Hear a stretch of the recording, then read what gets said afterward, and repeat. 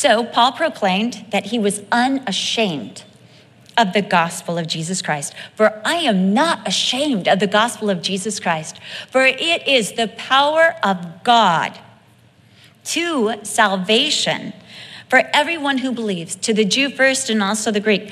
The gospel is the greatest news ever, because this is what it says. You can be changed. You don't have to be today what you were yesterday.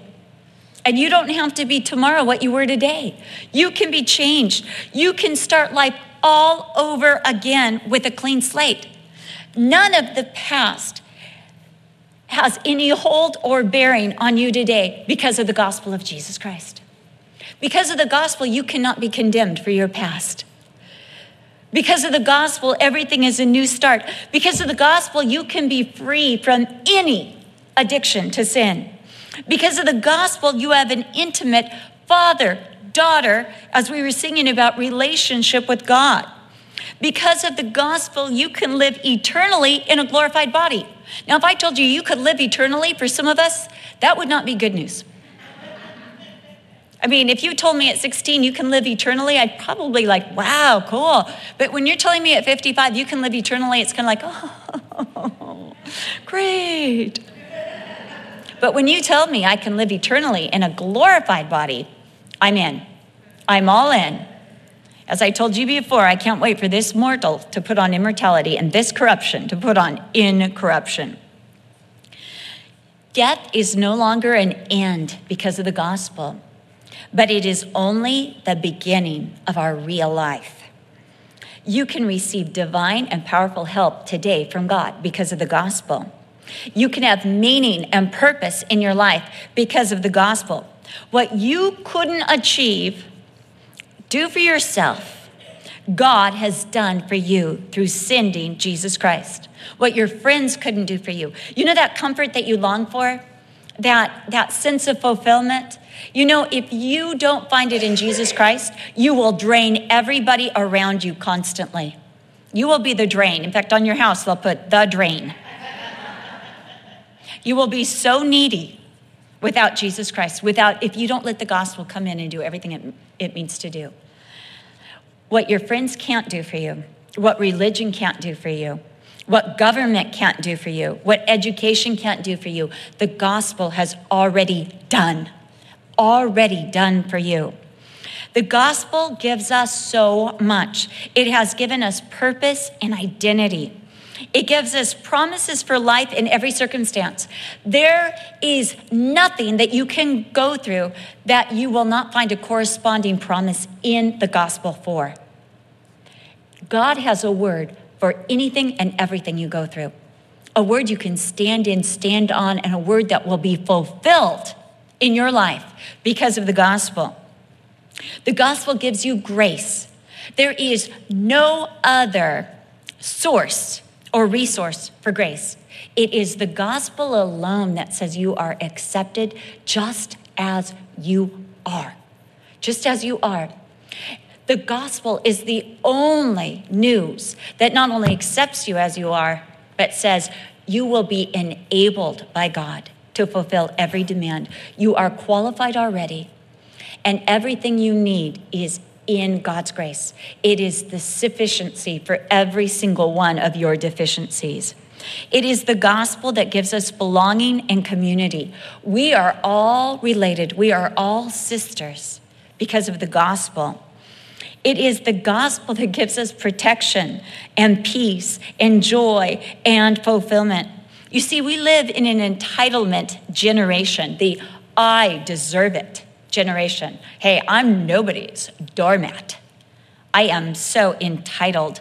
We are blinded to our own shortcomings, failures, blatant disobedience, ugliness, defilement, and degradation. We are so unaware of how our sins are not only hurting and violating ourselves, our own bodies, but how our choices, our sinful choices, violate and hurt everyone's actions. There was that saying in the 70s, hey, it's my life. I can do with it what I want. I'm not hurting anybody but me. But that's not true. Sin has ramifications and repercussions that hurt those all around you. You think you can be unfaithful to your husband, abandon him and your children, and that they're going to come out emotionally okay from that? With the breakdown of the family, you think the breakdown of the family doesn't affect society? You think that what happens in society does not affect a nation? You think what affects a nation does not affect the world? All because of you. You just started it. You bought canned green beans instead of fresh. No, but you know, our sin affects everything. I was reading an article by a sociologist, and he was talking about Generation X being the entitlement generation. And he was saying that when he was a kid, he signed up for T-ball. And he said he never made one practice, and he never made one ball game. He said he added absolutely nothing to the T-ball team. He didn't go to the banquet at the end of the year, but after the banquet, a week later, he found this trophy on his front porch for playing T-ball. He said he didn't deserve that trophy, but they didn't want any of the kids on the team to feel bad. So he got it. He said, I did absolutely nothing. Nothing. He said, but you know, I deserve it because I signed up for T-ball. That's the generation we live in. I deserve it. Lauren Slater wrote an article. She's a New York journalist and a sociologist. A psychologist. She wrote an article for the New York Times called The Trouble with Self-Esteem. And she said, the whole self-esteem experiment has failed. People with self-esteem pose a greater threat to those around them than people with low self-esteem. And feeling bad about yourself is not the source of our country's biggest, most expensive and social problems. Man's issue is not a lack of self-esteem. It is the raw conceit that he knows better than God. It's the idea that the created knows better than the creator of how a life should be lived. You know, if I go against the design of my car, if I say, I don't care that the manual says I have to put oil in it, I don't feel like putting oil in it. Oil is ugly, and I don't like oil, and I don't want to put it in my car. And why should I have to run on gas? I want to put salt water in it.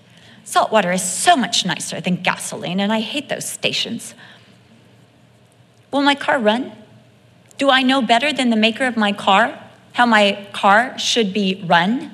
No, but I know the color. Literally, I'm with a friend the other day, and she's like, I'm going to pick you up in my car. I said, okay, what kind of car do you have? She goes, it's white. I said, what make is it? And she said, I'm not quite sure what they call it. And I'm like, what brand? That's a really good question. I'm like, you don't know the maker brand of your car? She goes, I've only had it for a month. I'm like, a month? You don't know what kind of, she goes, my husband bought it, leased it. Anyway, it was a Toyota. White. Avalon. But you know, the idea that we know better. You know, our car has a specific design. It runs on gas. When Brian was recently in England, they were with a friend of theirs who lives in England, and they rented a car, and it said, unleaded fuel only. He got out and he put diesel in the tank. And within 2 miles, the car totally broke down. And they're saying to him, did you do anything to the car? He goes, no, I just put gas in it. And when they pulled it in, they found out that he had put diesel instead of unleaded. And guess what? The car would not run. The car would not work because it was not the gasoline it was created to run on.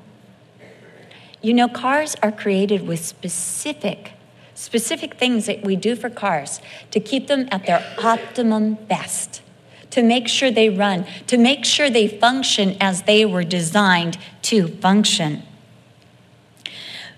Most criminals are narcissists.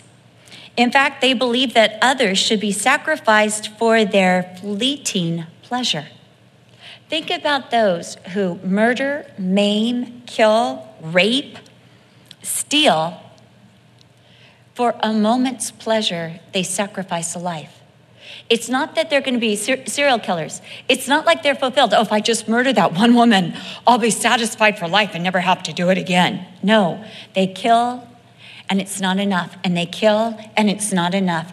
And what happens? Instead of that desire lessening with every crime, it grows to a wanted desire that they are dependent on taking the lives of others.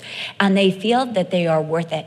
That the 10 minutes of self-fulfillment or the 30 minutes of pleasure that they get is worth a life. It's worth the life of a mother.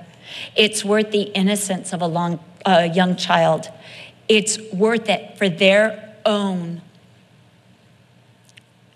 perverse pleasure. And that's where we live.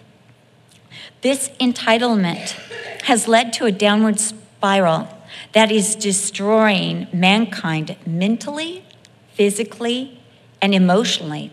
Consequently, individuals, families, communities, societies, and nations are being destroyed. But the gospel is great because it announces what God has done to rectify this situation. The gospel proclaims that God has paid the penalty our sin has merited. The gospel proclaims that God has paid the demand of justice, that he has met it. You see, every sinner owes a debt to God. Every society, all men. And God is absolutely just. And someone must pay for sin. If you come over to my house and you break my refrigerator, and I say, don't worry about it. And you say, wow, I get to go away free. You go away free, but I'm going to have to pay for a new refrigerator. One of us is going to have to pay. Nothing is truly free. Someone has to pay. Someone has to absorb the debt. So God has absorbed the debt through Jesus Christ for our sin.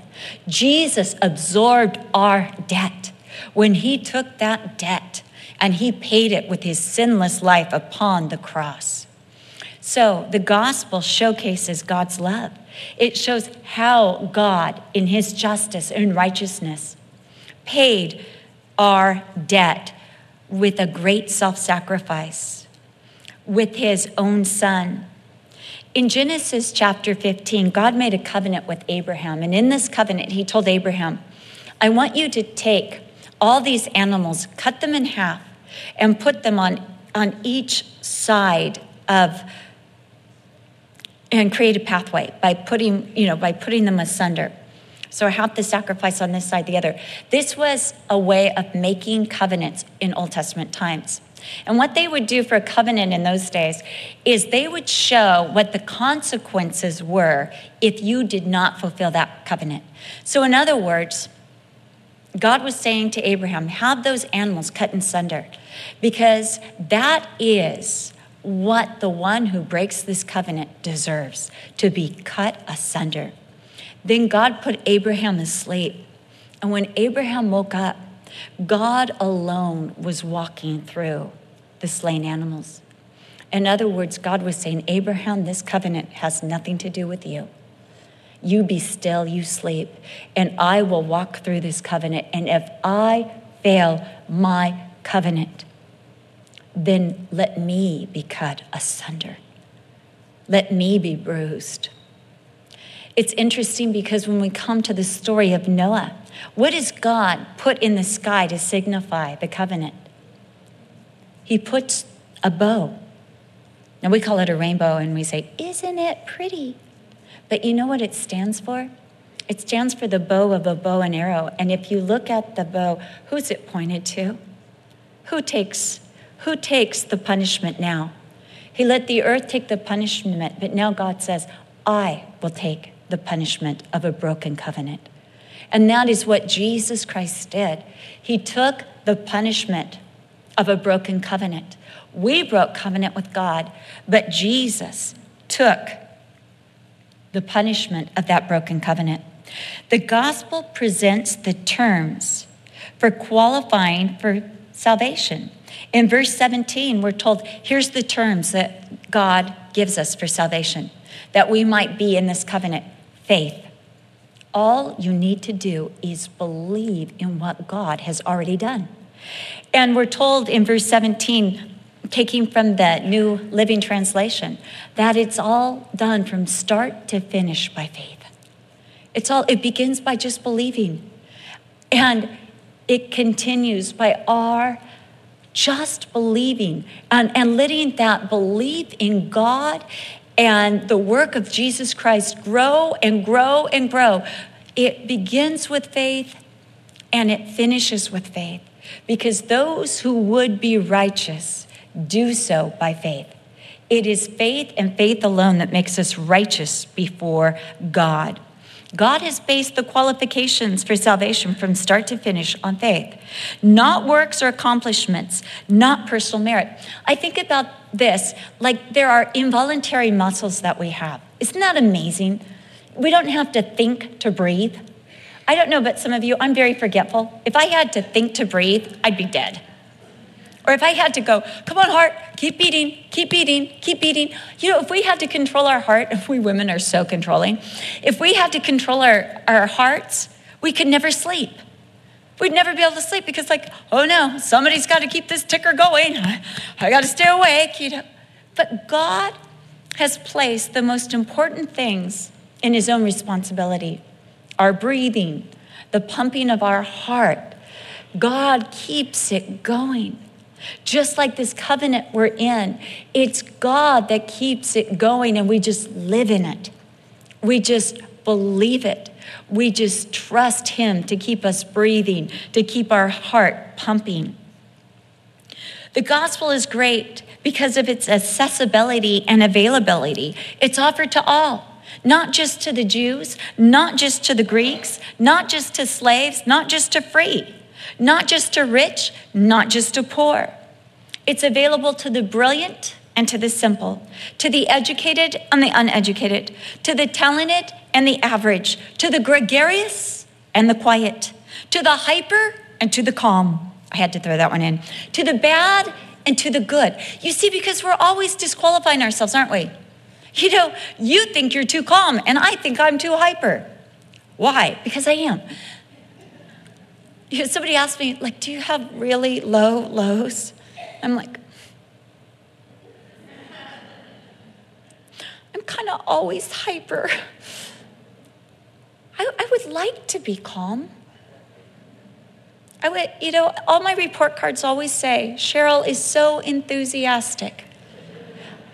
And even though that sounds like a virtue, when the teacher would come out and say, it's time for math, and I would go, woo! The kids would just be like, shut up. Hyper gets on people's nerves, just let me tell you that. But the gospel is offered to all, to anyone. In John 1:12, it says, to as many as received him, to them he gave the right or the authority to become the children of God, even to those who believe or have faith in his name. The gospel is great because it saves. It saves to the uttermost. It saves from self-destruction, those things that we're hurting ourselves with. It saves from hell and we get to go to heaven.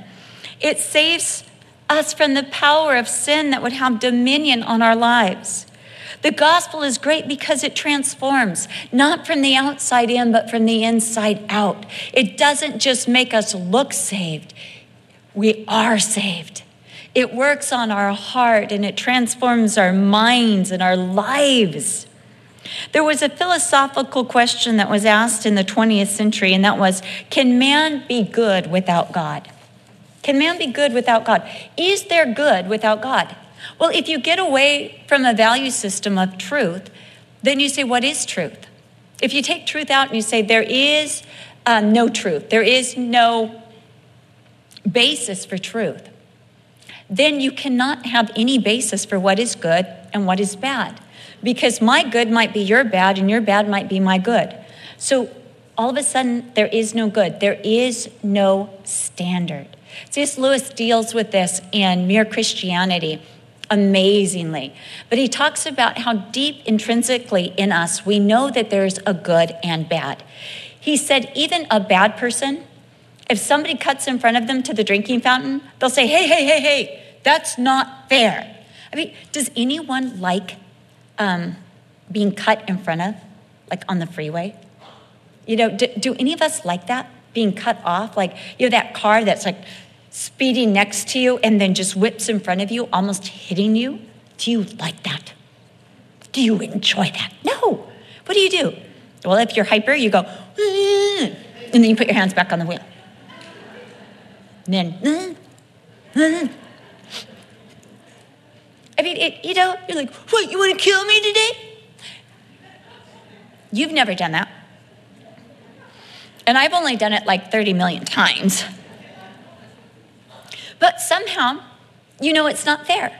Even the road rage people, they want fairness on the road. Like, I'm cutting them off because they offended me. Because they didn't let me in. Didn't let me kill them. So everyone has this sense intrinsically of right and wrong. But society has proved over and over again that man cannot be good without God and without the gospel. Every society that follows their own dictates has failed. Rome destroyed itself. It was destroyed by the indulgences of its political leaders. I recently read a book this summer called Stalin's Daughter. It was like 2,000 pages. I can't believe I made it through that book. It's one of those things like, I will make it through this book if it kills me. And I did, and it almost did. But it was interesting to me to read the story of Stalin's daughter, because I don't know how many of you know, but she was raised in Russia. Of course, Stalin's daughter, she should have been the elite. She was considered the princess of Russia. And she sought exile from the United States. She defected from Russia because of how hard and terrible it was. And she was saying that there was a certain ambassador, the ambassador from the United States to Russia, came back and he said, we don't have to worry about Russia because someday it will implode. Because when you take the standards of right and wrong out of a society, when you take God out of a society, you remove the standard of right and wrong. So there is no quality control on food, on the arms they make, on anything that goes on scientifically. And he said that the quality of even their weaponry and their machinery was so poor because they had no basis for right and wrong, and that Russia would implode on itself. And that's what we see with communism. It implodes on itself because it takes all that is good, can only come from God. All the virtues we love, like love and joy and peace and grace, these are in God alone. And every step away from God is a step away from love. That's why Jesus said in the last days, when men don't want to retain God in their consciousness, the love of many would grow cold, because every step away from God is a step away from love. Every step away from God is a step away from truth. Every step away from God is a step away from joy. Every step away from God is a step away from meaning and truth. But we've learned that not only can man, I don't think the question is anymore, can man be good without God? But the question of this 21st century is not can we be good without God, but can we survive without God? Can man survive without God?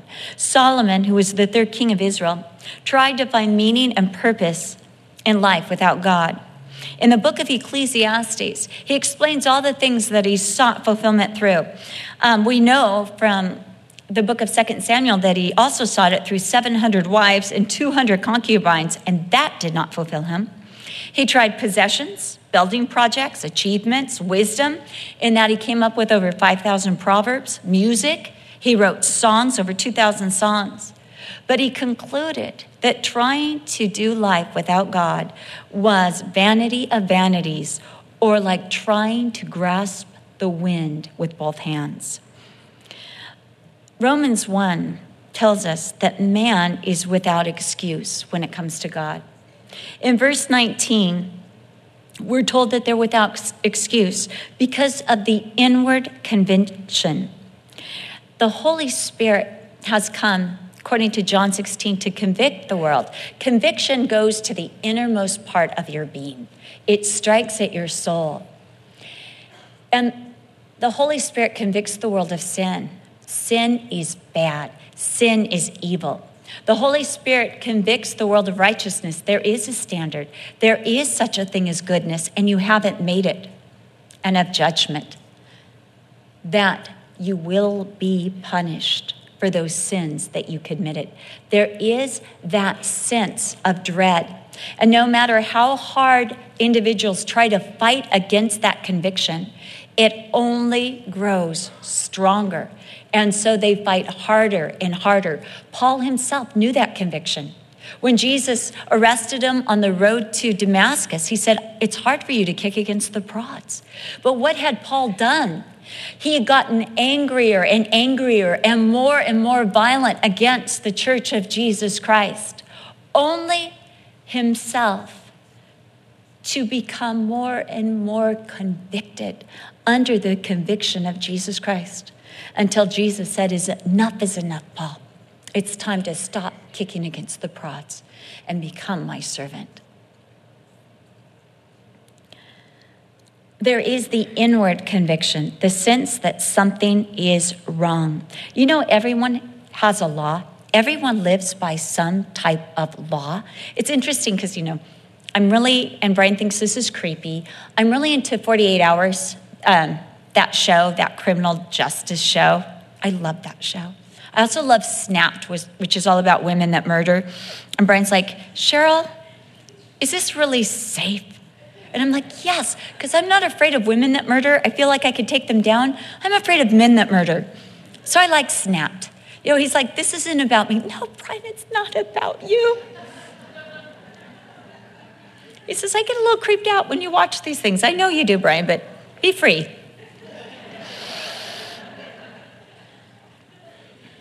But, you'll find these women, they'll say, I know I killed my husband, but I'm a really good mother.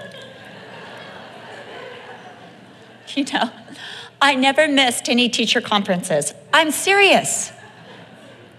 They always have I might have done this, but I didn't do this and this and this and this. And you're like, and those others did.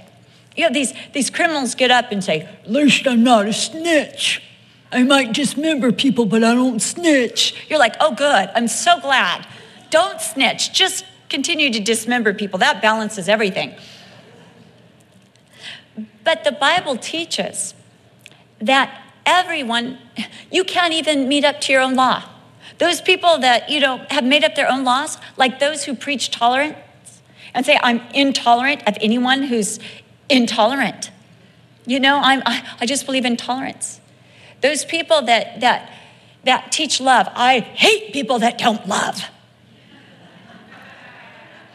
And those who won't save a whale, let's kill them. We don't need to go into this. I need to move on. There is that nagging consciousness, and they try to blame it, that inward conviction, on Christians. It's Christians.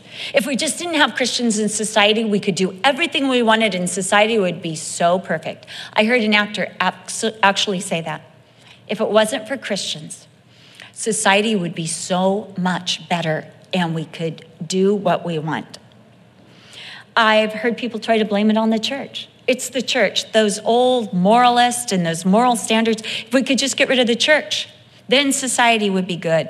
If we could just get rid of the Bible is a book of hate. If we could just get rid of the Bible, then our lives would be so much better. But you know what? There's going to be a time when there's no Christians, no church, no Bible. It's called the tribulation. And you know what? Things are not going to be better. But that's when man gets to live with all his consequences, with all his choices. That inward conviction is a gift from God, trying to save mankind and bring them to the gospel that they might be saved. There's in verse 20 of Romans chapter 1, we're told there's the witness of nature. That creation itself points to a creator. There's a perfect order. There's properties like light and gravity that we take as givens. There's the miracle of water. I mean, water is just one of the most amazing properties. Every other gas gets heavy when it's frozen or gets cold. Water is the only one that gets lighter, that the molecules spread and it floats.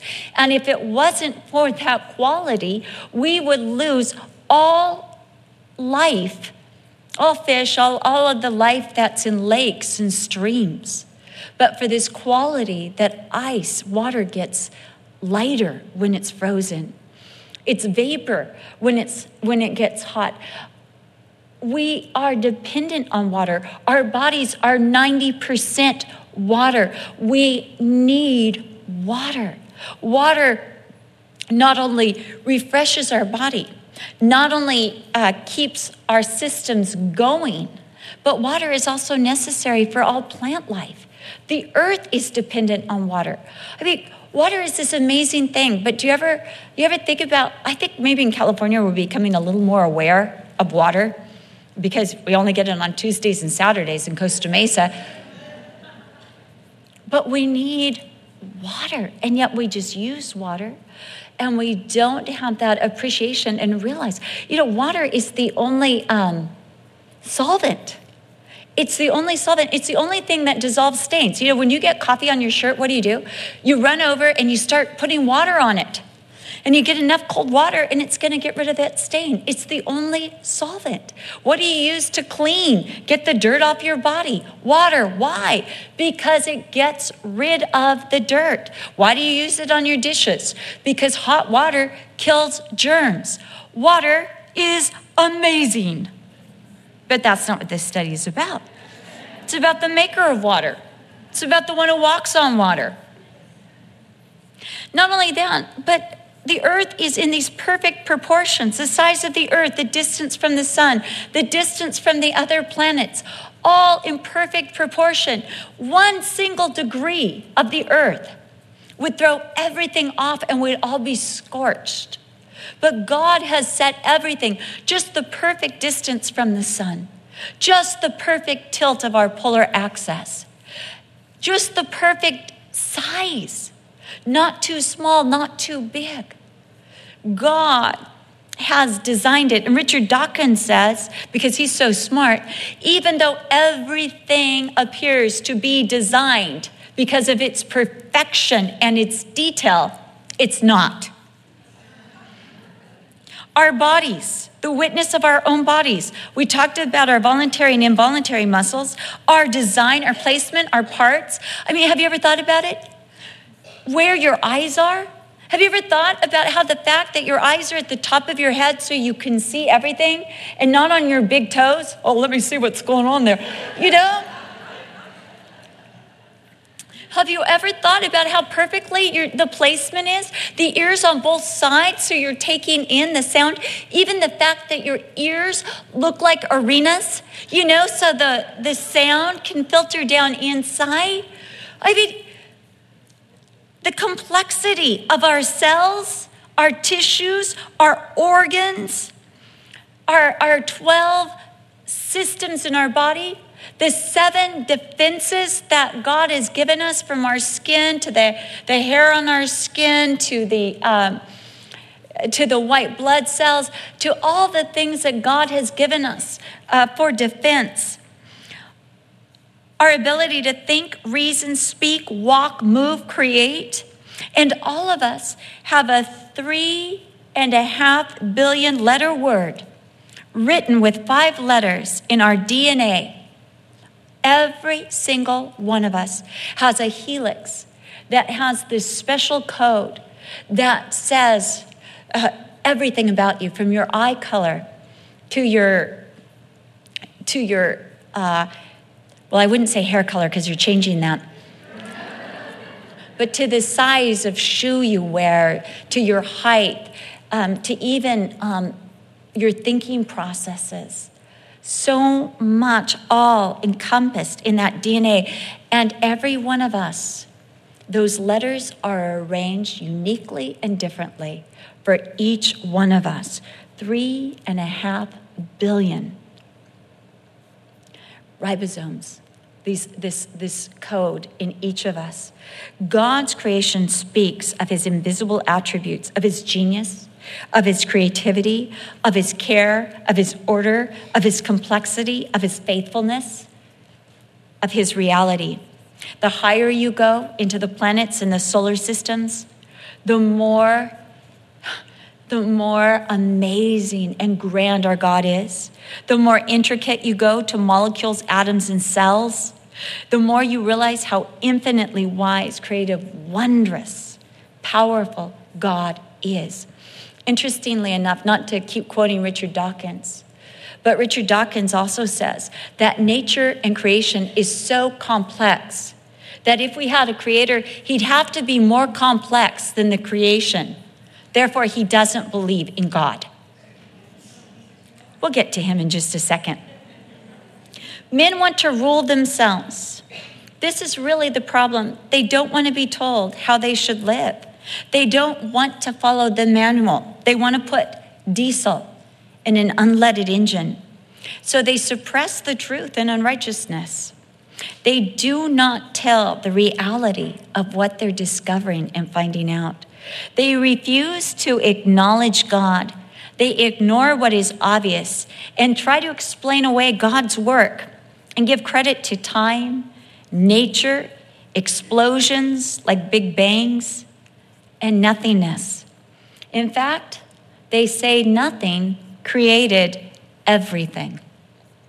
Nothing created everything. They are unthankful, ungrateful, entitled, don't want God in their lives. They're unthankful for earth, for bodies, for life, for food. They will not acknowledge where these gifts came from or that they are gifts. And the ramifications of trying to live without the gospel have been disastrous, mentally disastrous. In verses 21 and 23 through 23 of Romans chapter 1, we see the mental disaster of trying to live without God, of trying to ignore God, of not glorifying him of God, of not being thankful. And we find that thoughts become futile, or thinking becomes totally unproductive. As the Holman's Christian Standard Bible puts it, their thinking became nonsense. Professing themselves to be wise, they became fools. So they might say they're wise, but as we know from the Psalms, the fool has said in his heart, there is no God. I believe a generation from now will laugh at the folly of present day so-called science. Even now, the majority of scientists do not hold to Darwinian evolution and scoff and mock it because they have learned that it is absolutely impossible. We're told that mentally they exchanged the glory of a creator The idea of being designed, specially, innately designed, of being unique and precious. For worship of animals and man, products of random chance and ooze, and hence no sanctity or respect for God.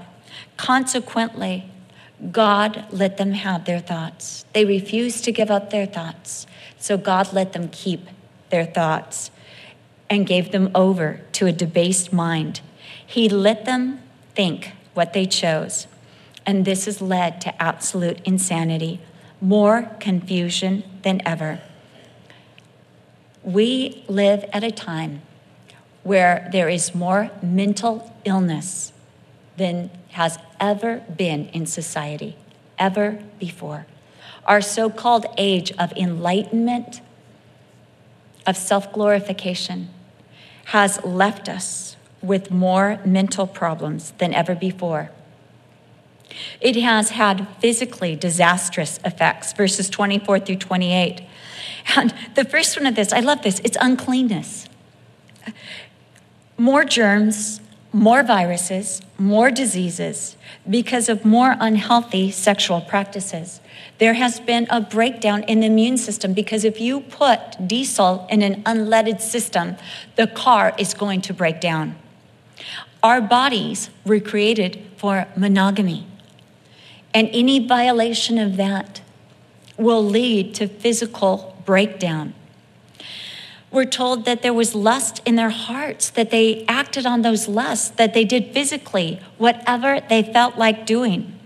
And so this has led to social, physical problems, health issues. We're told that these kind of physical activities dishonor the body.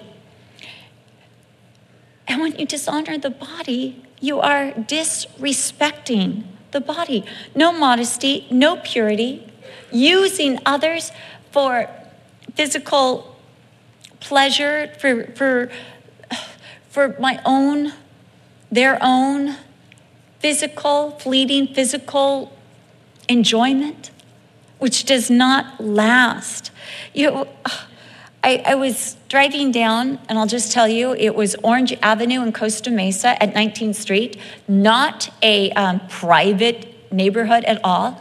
And there was a girl in a string bikini walking her dog. I mean, she was like, I knew what her anatomy was, like that. And I turned to my friend and I said, wow, she's very brave. Very brave indeed. She also had high heels on. I found that really interesting. And she was walking a dog. I don't know. I'm not into burqas, but I'm really not into I don't know. It was interesting to me. It was very interesting. She was very brave indeed. But this idea of disrespecting our body, I don't know about you, but I feel like nobody has the right to look at this body unless they marry me. And so only one person in all of history has seen this body, except for my parents, and I was a baby, so it looks differently now. But I respecting this because it's God's creation. But now what's happening in our society? We see the youth, and what are they doing? Self-harm. They're doing mutilation. They're cutting themselves. They're purposely hurting themselves because they don't have any honor or respect for their bodies. They don't see their bodies as the temple of the Holy Spirit. They've been told you're a product of ooze. Your grandfather was probably a monkey. And they have no self-respect. And not only do they not respect themselves, they don't respect others. They've exchanged the truth for lies, and they've lost the divine purpose of life. Lies. What are these lies? That sexual deviance is how I'm really fulfilled. And if I can't be sexually deviant, then I'll never be fulfilled. Because unless I give in to this, I'll never know who I really am. That's a lie. Another lie. I cannot be who I really am unless I'm allowed to have sex the way I want to. Or This is the real me. My chromosomes are wrong. Or I'm happier this way. Is it any wonder that the suicide rates are up? Then we're told the worship of man. We worship the creature. And yet, even as we're worshiping men, we're devaluating human life. And this is evidenced by the violence on school campuses, terrorism, abortion, and now in California, assisted suicide is legal. I was sitting at a pool at the hotel we were staying at, swimming with my grandchildren, got to talking with this young girl who's a social worker. She works with geriatrics. And she looked at me and she said, "Aren't you so excited that California just passed assisted suicide?" I was like, Lord, help me with this one. And I said, "Do you know, I really don't know how I feel about that, because to me, all life is so precious." And I said, I think of those children who have those low moments of depression and they don't know how special they are. And in a moment, they make a decision that takes them out of this earth. I said, I'm just not sure. I'm not sure, because those people that, commit suicide right before the cure comes, I said, I'm just not sure. I said, I believe that everyone was created by God for a special purpose, and I don't want anyone to miss out on that special purpose for their life. And she's like, oh, that's totally cool. I'm Jewish. Like, what am I missing? It's interesting that we worship the creature. We worship movie stars and rock singers. They're our new heroes. These individuals who live such noble lives. And what happens? The young begin to imitate their self-obsessed lives. Selfish, self-indulgent, self-seeking, self-promoting. But they make it look like it's all that, and yet, they're miserable. We're told again, God gives them over. God doesn't keep people from doing what they want with their physical bodies. He allows them to glut themselves. Just like he allowed the Jews, when they asked for meat, he gave them meat. We're told that he gave them meat and they glutted themselves so badly that the meat, the quail, was actually coming out their noses. They were eating. They were so full. I did that once with grape juice. I just have to tell you, I was 5 and I just drank so much grape juice that it came out my nose onto my mom's white carpet.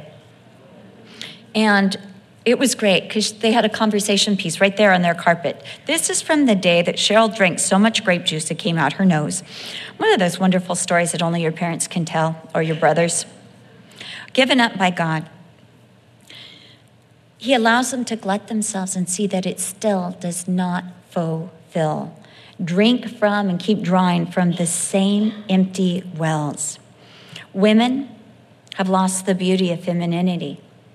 They've lost respect, trying to be men, instead of just enjoying and embracing the beauty of being women. We lose everything that makes us unique. We were made as a complement to men, the fulfillment of men, so that together there could be a perfection, a completeness. Every cell in our body, as I said earlier, marks us as male or female. You can try and be in denial of that, but every cell in your body says you are a girl or you are a boy. Not in this congregation, it's saying you are a girl. Every cell. There's not a cell in your body that says, we're not sure. What do you feel like being? Every cell marks you out, either male or female. Every cell identifies you. God put it into you.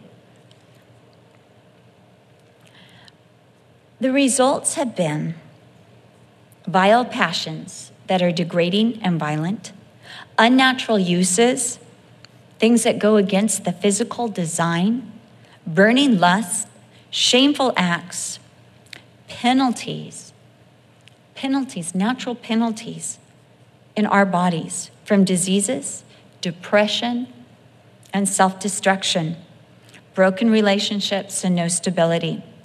The sexual revolution has done nothing for us. It has been no gains and only losses. It has been the loss of appreciation of being a woman, the loss of appreciation of a man. We have lost dignity. We have lost virtue. We have lost the glory of fidelity. We have lost respect for marriage. We have lost the respect for women. We have lost innocence. We have lost purpose. We have lost true fulfillment. We have lost purity. We have lost it. And it's been emotionally disastrous. Trying to live without God, emotionally disastrous, verses 29 through 32. Society can't even stand the reminders of God. Think about it. Isn't it amazing all the lawsuits and money that people are spending to try to get rid of God? They want to rid themselves of any reminders of his commands. Oh, we got to take that out of that public building. We don't want anything in our schools or our public buildings that say, thou shalt not. No. We don't want to say anything that says, you shall not covet your neighbor's wife. You shall not bear false witness against your neighbor. No, we don't want that. Thou shalt not steal. Oh, no. Isn't that terrible to tell people? You shall not steal. Oh, that is so limiting. That's so cruel. We don't want to see that.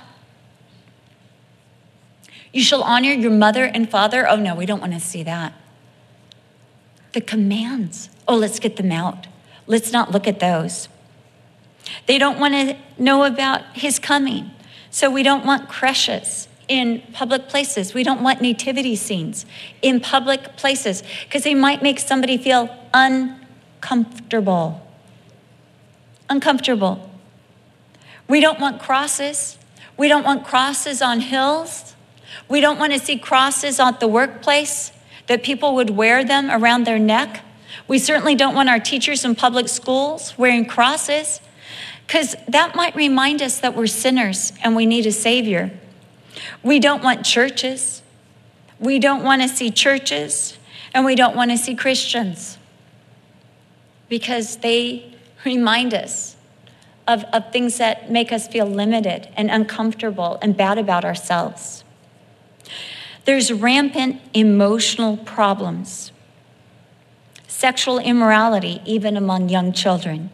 There is wickedness, covetousness, wanting what others possess, maliciousness or evil plans and bad intentions.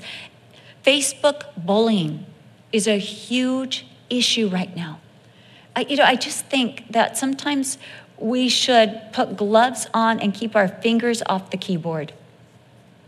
Because in a moment of anger, you're going to say things that you regret, and there it is. It's in cyberspace. And words hurt. There's envy to a full extent. People aren't resisting envy. They're giving themselves over to it. There's murder, there's strife, and not only publicly, but in the heart. There's allowances, there's the feeding of these things, strife, deceit, evil-mindedness, whisperers or secret schemers, backbiters, haters of God, violent, proud, boasters, disobedient, inventors of evil things. Think about, this one really got me, inventors of evil things. I was thinking of all the evil products that are for sale on the internet, that people actually think these things up and create evil things, evil ideas, evil products, and evil stories. Disobedient to parents, undiscerning, untrustworthy, unloving, unforgiving, unmerciful. And these emotional issues have left us with an unstable society. All of these ills have come from the simple revelation of man trying to live apart from the glorious gospel of Jesus Christ. David proclaimed in Psalm 16:2, I have no goodness without you. And that is true of every man and woman today. There is no goodness without God. But here's the good news. The bad news is there is no good news without God. But the good news is God has done something to rectify this situation. He has sent his Son, Jesus Christ, to deliver us from the consequences and condemnation that we deserve, that we have created for ourselves. The gospel is the only hope for mankind. It alone can save. It alone can transform the mind, the body, the heart, and emotions. You know, it's interesting. Sandy McIntosh, I just came from a pastor's wife's conference, and Sandy got up and she talked about the power of the gospel. And she talked about how when Mike McIntosh, they had gotten married, they had gotten divorced, and she divorced him because he was crazy, because he had so indulged in drugs that he thought that he only had half a head and he couldn't think straight. And he was saying crazy things and acting in crazy ways. And he came to Calvary Chapel and he got saved and he went forward and he had the men pray for him. And he said he felt this burning sensation all throughout his body, but especially in his head. And at that moment, suddenly he began to think straight. And his thinking all lined up. And those delusions and those lies left him. And he knew the truth. And he began to walk in a stable path. And Sandy McIntosh got saved in a whole different way, not knowing that Mike, I mean, she was like, I don't want anything to do with you. Don't ever look at me. Don't speak to me ever again. They were divorced, and she was so free of Mike. She comes to Calvary, and there's Mike as one of the leaders, one of the sane people in the church. And God not only restored Mike's mind, he gave Sandy back to Mike. And their marriage was restored. And it's still going strong to this day. God gave him a sound mind. See, the gospel restores us to right thinking. Our thoughts are no longer futile. Our thoughts become divine and purposeful and beautiful and noble and true. But it restores the body to the purposes that God intends for our body, because our bodies become the temple of God, the dwelling place of God. Christ comes and he makes his home in our hearts. He lives within us, and we begin to do the things we were created to do, that we were made to do, and we sense his pleasure as we do them. Oh, it restores our heart, our emotions, those places where we're cold, those places where we've just cut off and we refuse to feel. We begin to feel again. We begin to feel joy. We begin to feel real love. We begin to feel a passion and compassion for others, concern. We feel peace. We feel acceptance. We feel loved. We begin to feel again because we're alive. And those emotions, instead of being wicked and untrustworthy, we become trustworthy. We become faithful because we become more like our God, because he's living in us. And our emotions are healed. We're able to love, we're able to forgive, we're able to let go, we're able to embrace. And when we feel pain, we're able to feel that pain for the good of others. You know, you go through something and you're thinking, that was so terrible. You know, I don't want to ever think about that again. And then you talk to someone who's right in the middle of it, and you're like, I'm so glad I can relate to you. And you say to yourself, it was worth it so I can minister to this person. It was worth it. Isn't that crazy? Only God can redeem pain. Only God can give that kind of purpose. Oh, he heals us emotionally. We are transformed by the gospel. And it's not what we're doing. It's not by this plan that we're keeping. It is all because of what Jesus Christ has already accomplished for us on the cross. And it's available to any and all who will receive it. You remember this story in John chapter 4, that Jesus goes out of his way to bring the gospel to an immoral, spent, used up woman of Samaria, to this outcast from the Jews, outcast from her own people, outcast of her own laws. She couldn't even keep her own covenants that she had made. She had been married 5 times, and each one of those covenants she had made with a husband had been broken. And now she was living with a man. And yet she felt a certain conviction when Jesus begins to talk to her. You know, when he starts out talking to her, she's just belligerent.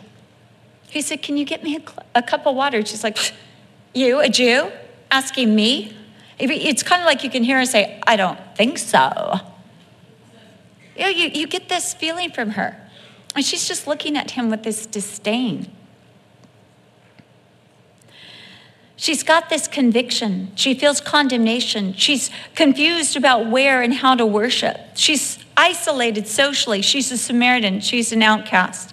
That's why she's getting her water at noon and not early in the morning when the women did. She's physically broken. 5 marriages have fallen apart, and she's living with a man. She's emotionally drained and embittered by life. Yet Jesus seeks her out, and he offers her the living water of the gospel. He tells her, "Whoever drinks of the water you're drinking of will thirst again.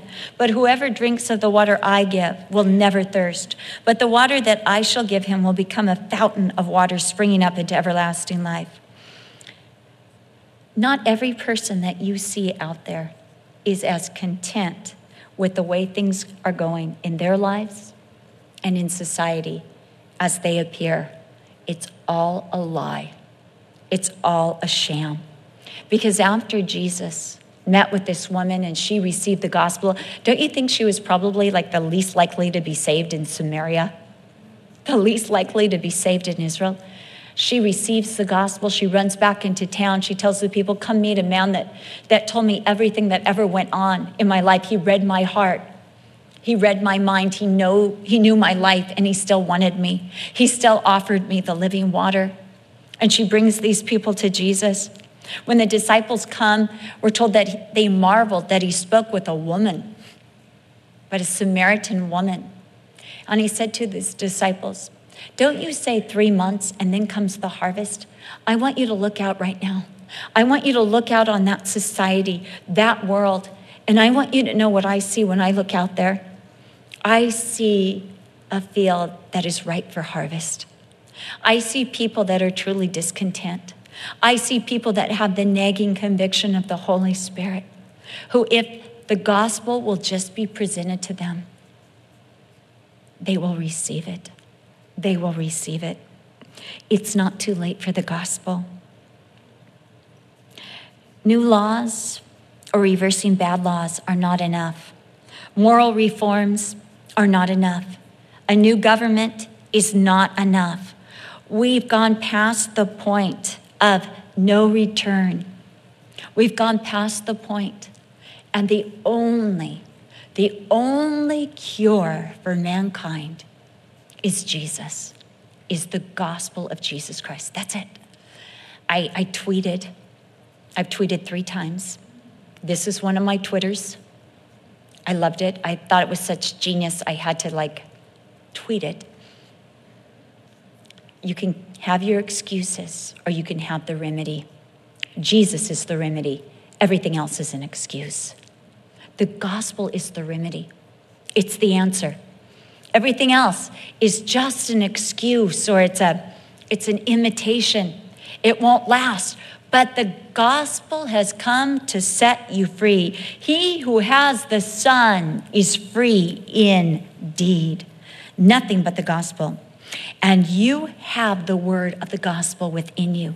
You have the transforming word. That word that transformed you can transform others. So don't ever be ashamed of the gospel, because it's powerful. It's the power of God on display in transforming the lives, of taking people from the deepest hell on earth and transforming them to the greatest heaven and glory. That is the gospel. It travels further. It goes deeper. It's able to save to the uttermost. That's the gospel. Oh, hold fast to the gospel. Let the gospel work in you to the fullest sense. And don't draw back from the gospel. Don't be ashamed. Don't cower. Realize its transforming, powerful effects. Identify, associate, live out, proclaim, hold fast the gospel, because the gospel is the only hope for mankind. I know a young woman, and I was interviewing her, and she told me that years ago, she'd come to the end of just everything. And she was in her little apartment all by herself. And she said, God, I don't know your name, but whoever you are, I want you. So if you're Buddha, show yourself. If you're Krishna, show yourself. If you're Vishnu, show yourself. If you're Allah, show yourself. If you're Jesus, show yourself. Whoever you are, because I know you're out there, show yourself and I'll serve you. The next day she went to Starbucks. She was there to get a frappuccino. And the lady in front of her just said hello, started talking to her, and started sharing with her the gospel of Jesus Christ, and invited her to come to Calvary Chapel. And my friend came to Calvary Chapel. This is just like 5 years ago. And said, thank you for revealing to me Jesus, your son. Thank you. And she gave her life completely to Jesus. And she now has the divine ministry of serving coffee on Sunday mornings. The gospel. Let's say it together. Stand up and let's say it together. And if you don't know this by heart, then I want you to turn to verse 16 of Romans chapter 1. And we're going to do it together. And we're going to do the New King James. So if you don't have New King James, just work with us. Let's do it. For I am not ashamed of the gospel of Christ, for it is the power of God to salvation for everyone who believes, for the Jew first and also for the Greek. We're going to do it one more time. But where it says Jew, I want you to put your name.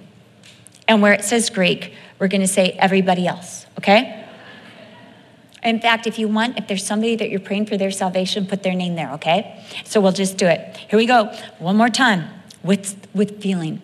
For I am not ashamed of the gospel of Christ, for it is the power of God to salvation for everyone who believes, for Cheryl first, and also for Teresa.